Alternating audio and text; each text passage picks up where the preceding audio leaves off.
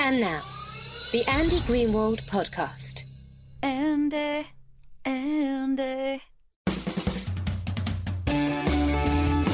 Welcome to the Grandland Network. My name is Andy Greenwald. I am so excited because here in the New York studio, I am joined by, I believe, my first ever Oscar winner, Pete Docter, who has been a longtime employee of Pixar, wrote and directed Up in 2009, and his new film, Inside Out, is releasing on June 19th. Welcome, Pete. Thanks for being here. Thank you for having me. I said to you on the way out of the elevator, your movie destroyed me.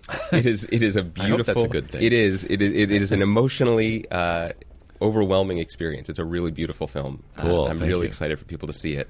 I want to start with sort of a conceptual question because the movie is itself kind of conceptual. Yeah. One of the struggles I have, or I observe constantly in my day job as a TV critic, is I see these great writers and storytellers attempting to basically illustrate interiority in a visual medium. Yeah. By developing characters over time, episode after episode, really letting us in to see how they work, how they tick. It's really hard to do. It is.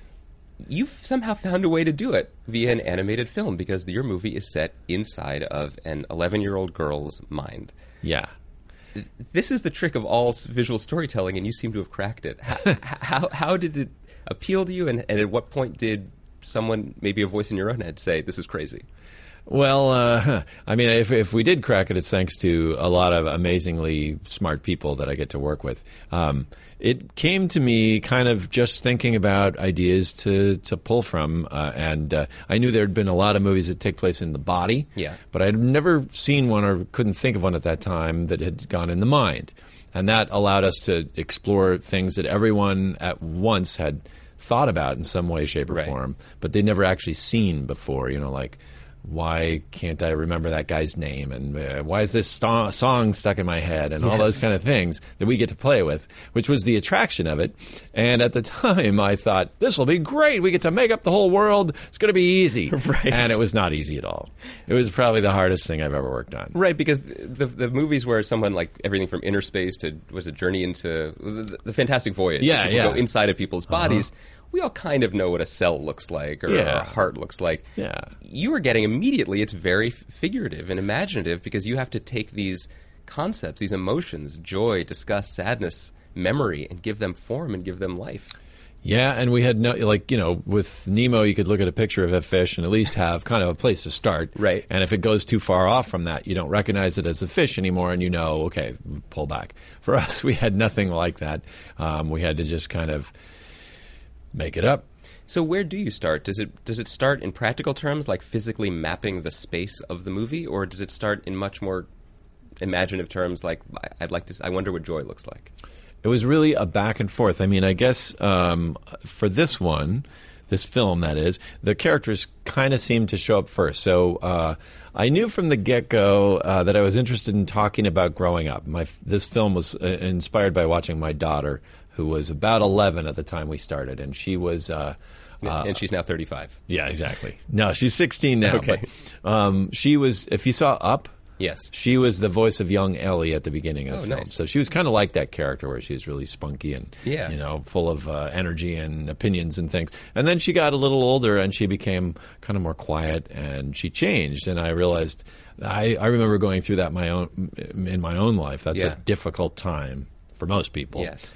Maybe this film could explore why that happens, what's going on in our heads, Well, the movie, the thing that really struck me about the movie is that it treats that transformation with such respect, and I feel like that's rare and a very special thing. It doesn't approach, often when we're struck with people who are moody or quote unquote being difficult. It's very hard to have empathy for that person. Yeah.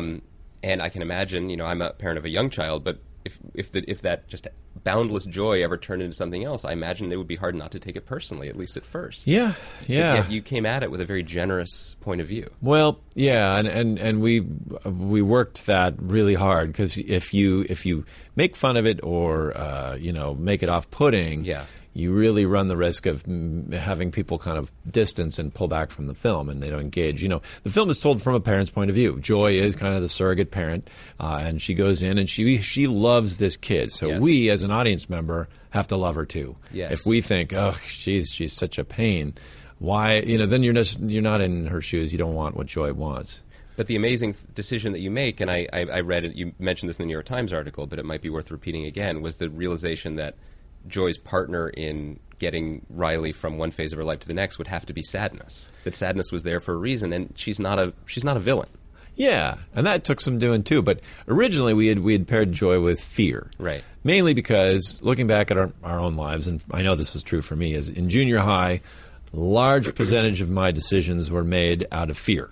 So, so we thought, okay, this is going to be entertaining. We can put these guys together and really see some fun, and hopefully it'll resonate with people.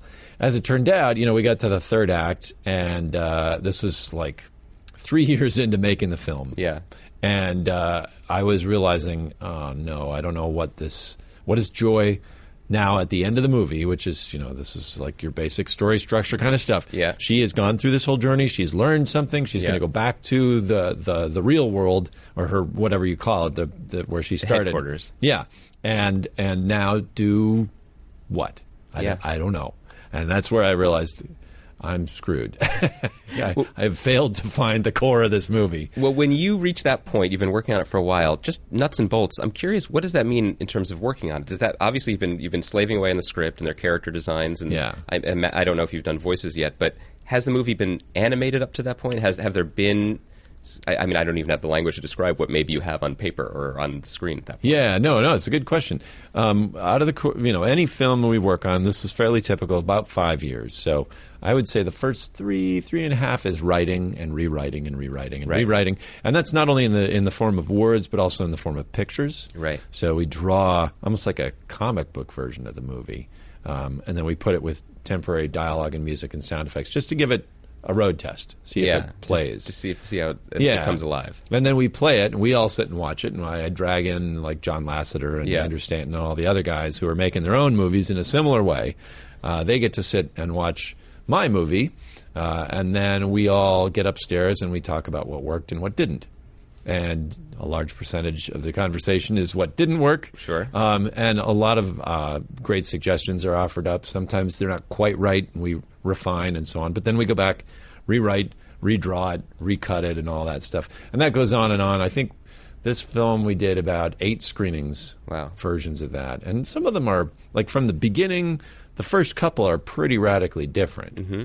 Same idea. 11-year-old girl going her head, but the journey very different. And it was about year 3 that, as I was talking about, that I realized this movie is not about fear, right? It's about joy, and really the sort of epiphany came when I was at a real down point where I was thinking, I've failed to land this. What if I just give up and move to the North Pole or something? What would I miss, And I know I miss, walking into work every day and my house and stuff. But really what I miss is probably the same thing everybody would, is friendship, your close relationships. And it sort of hit me at that point that the friendships that feel deepest to me are not the ones that have just all been fun and games. They're the ones that we have suffered together. Yeah. We have had sadness, intense. We've been angry with each other. I mean, you think of your spouse or people like this. You've gone through all the range of emotions, and somehow that is what makes that stronger. That relationship. Yeah. And I realized this is the subject matter of the film that I'm working on. It's got to talk to this, So we went back and we retooled the whole thing with joy and sadness together. And, of course, sadness worked out great for us because it's something that we don't really want in our lives. We don't want to feel sad. You want to push it away. Yeah. In our lives and in entertainment often, too. Yeah. Yeah. So our struggle then was to create just the right balance and not see it coming and not get too, immersed in it and all that. So... There's also there's something that's talked about a lot in psychology is this idea of allowing space to mourn things. That thing you have to accept the idea of impermanence in order to be content on a basic level. Yeah, and that was so much written into the DNA of this film in a way that I found really surprising and really, again, very moving. There's Riley has in her head, as you've illustrated it, there are core memories on these various islands that define her personality. And over the course of the movie, some of those islands fall apart. Yeah. Some are restored. Right. But as they fall apart, it really feels, it's very moving, but that in itself sort of echoes the journey of the characters, and that we have to accept it. We have to watch this happen and then maybe something else can come to take its place. I mean, there's a real psychology behind a lot of the choices you've made artistically here. Yeah, and that kind of came full circle. It was interesting because as I look back through my own photos, that I took of our process, the very beginning was very intuitive and talking about loss. I always feel like without loss, you don't have real depth to stories. Yeah. And watching my daughter and thinking about my own childhood, there is a sense of loss. There's something that has gone forever that you cannot go back to. We know too much now. Yes. And that is sad, but it's also necessary and beautiful and all those things. And it's very complex, and that's the stuff I think good stories are made of, when it's not simplistic, yes or no, bad, good. Yes. It's much more nuanced. So that was a great thing just right off the bat. But then, as is the case of every film we do a lot of research. And in this case, we talked to psychologists, neurologists, people like this. And one of the big things that was a huge help for us was finding out the purpose of emotions. And it was not intuitive at first. Like, every emotion you have has a legitimate reason for existing and an assistance to you. In terms of evolutionarily? Yeah, exactly. In fact, if you think about it, like, if it didn't serve a purpose, it probably would be breeded out, somewhere along the way. So fear, obviously, some of them are more obvious, like fear. It keeps you safe, keeps you from taking unnecessary risks. And in fact, uncertainty is kind of the trigger for fear. Like, if you are not sure about something, that's when fear arises. Anger is kind of like, at first I thought it was just a negative, like gets you into trouble, road rage and things. And psychologists told us, I think, was this Darwin? Anyway, they talked about it, basically unfairness. And so if you feel like you're getting ripped off, taken advantage of, that's what's going to incite anger. And Paul Ekman, who was one of the psychologists we talked to, he said it's a real big motivator for social justice. Which I was like, well, what, really? Right. Yeah, so if you feel angry that someone across the world is getting ripped off, that's going to incite you to write a check or do volunteer work or all this. So it can be a very positive, motivating source. I've been told by people that anger is as much a connector between people as love. I mean, that it ties you to people. And sometimes you have to let go of that for whatever reason. But all of these are about connecting and interacting with the world in a very basic way. Yeah. If you think about it, hate is not the opposite of love. No, hate. Because you clearly still are devoting a lot of time to this person. You're spending all your energy doing it, exactly. Have you shown this to your daughter and your own kids? Have they seen the film, and do they recognize bits of themselves? Do they validate the parental point of view that you've imbued the movie with in any way? It's interesting. I don't think so. My daughter is now 16. She saw the movie for the first time, and she walked out and said, "Good movie, Dad." For a teenager, that's amazing. Yeah, it was high praise. That is 5 stars. And then more recently saw it again and admitted that she actually teared up at certain points. So that is pretty awesome. That's amazing. Yeah. Speaking of amazing, I have to bring up Amy Poehler's voice performance in this role, fantastic. because she plays Joy. Yeah. And she's so astonishing in this role. I don't know if I can imagine anyone else on the planet better able to communicate pure positivity, but without being naive. Yeah. She knows what's up, but she's still enthusiastic, and it's very compelling and pure. I couldn't imagine you being able to even voice this role without her. It's a very nuanced thing, yeah. And early attempts at writing for Joy, you kind of wanted to punch her in the face because she's annoying. Like if someone's just always like, "Come on, guys, we can do it." Yeah. That's, to some degree, that's Joy, but it's also phony, right? Yes. And I think that's we were very upfront when we met Amy and talked to her about the project and said we're struggling with this because of that. And she said, "I think I can help you." She was very self-aware of what she brings to the table as an actor. Very much so. So it was fantastic working with her. Really, what we did the first day of working with her, we didn't even record. We just sat at a table and wrote.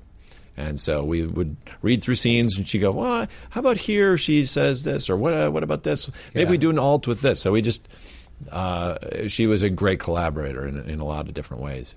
And generally, do you record the dialogue once you have the voice actors and the script that you're comfortable with? Do you record that? Is that concurrent with the animation, or is it before the animation so you can animate the sound? Yeah, right. We record first, and then the animators, I'll go through all the steps. We record, then the editor will sit and select from the, like 15 takes or whatever. Right. And sometimes that's a mishmash of, it's the word "the" from this take and, something else from this, and it's put together in a very seamless way. It's pretty amazing. Then the animators listen to that over and over and over, and they're inspired by it, mainly like attitude, I think. Yeah. And then, because if you think about it, like just from an acting standpoint, dialogue is a secondary effect. Yes. In the same way my gesture or expression is of some inner feeling. Yes. And so they're trying to get back to that same feeling that the actor felt as they delivered the line, so that they can then create the movement and the expression and the gestures. Yes, well, it's beautifully done. Thanks. I know you have to go do many other interviews just like this. I did have to ask you, since I have you here. Yeah. One thing that I'm fascinated by, just full stop, is what I've heard people refer to as the Pixar process, in terms of how you generate scripts, how you workshop every bit of story. I had Simon Rich on my show, and cool. I know he's been he's a veteran of the process, but he was sworn to secrecy. He could tell me nothing. I was curious if you could give me any even broad insight into what am I talking about when I say this Pixar process? Is it like a television writer's room? Is it more aggressive, less aggressive, more collaborative? Is it what makes it distinctly Pixar, where these people come out of it with stars in their eyes and new ideas of story just stuck in their head? Well, I think it's a fairly positive room. It's not a hard room. It's everybody, and it really depends on the number, the people, the attitude of the people that are in there. But in a nutshell, so we talked a little bit about how we create these kind of placeholder versions of the film so we can screen it. Then we have what we sort of somewhat pompously referred to as a brain trust screening, and it's John Lasseter, Andrew Stanton, all these other filmmakers that come into the room and talk about what worked and what didn't. And the reason that works so well is because everybody's focused on the best story possible. Yes. At the beginning of the process, it's very interesting. When the film is not clear in what it's trying to say, you'll get a lot of different solutions going off in different direction. Brad Bird will be trying to pull it to kind of what the Brad Bird version of the film would be, and John Lasseter version and things. And then as you move along and it's more and more clear what the story is trying to be, everybody's a little bit more laser focused on what that is. Then, and this is where it gets interesting, because you walk out of that room with sometimes dozens and dozens of ideas, sometimes very in direct opposition to each other. Yeah. So it's ultimately up to me and my small group of collaborators to figure out which of those ideas work, which do we feel good about, which were maybe the right idea but the wrong solution, and then we workshop it and rework it. So it's almost like a story funnel, the biggest ideas and possibilities, and then smaller groups, down to the ultimate decider and the direction you're going to go. Right, and then it'll be me or one of the other writers who's literally putting it down on paper. Right. And then it goes out to story and back out through the whole process again. I wish we had more time so I could ask you specifically what the Pete Docter version is of the Andrew Stanton and Brad Bird movies, because I would imagine they're the ones that leave me in tears after 10 minutes. I don't know if that's particularly your brand, but if there's something else to it. Well, yeah. I mean, I don't know that I've really analyzed my own thing, because I feel like it sort of kills it. I just approach it intuitively, and I feel like I'm well paired with someone who understands story structure in a deeper way. Like when you read those books about, page 22, we need to save the cat. All these things. Yeah. I kind of I read that stuff and I instantly forget it, because I just I don't know, this seems interesting. Let's go that way. Yeah. So anyway, I feel like the movies I've worked on are more discovered than made. Like, I have an idea of what they are, but then along the way I find all this other stuff. Well, that's what Inside Out is to me in a nutshell. I mean, it's an intuitive movie. There's a lot of structure and very smart ideas, like the mechanism of the mind, but there's room for magic within it and room for emotion. Yeah, cool. And it's very striking. Thank you. Thanks so much for taking the time to talk to me about it, Pete Docter. Inside Out, June 19th, an amazing movie. Thanks. Thank you. Cool. Thank you for listening to Grantland. To hear more Grantland shows in your earballs, subscribe to Grantland Sports and Grantland Pop Culture on iTunes. Or go to grantland.com and click on podcasts.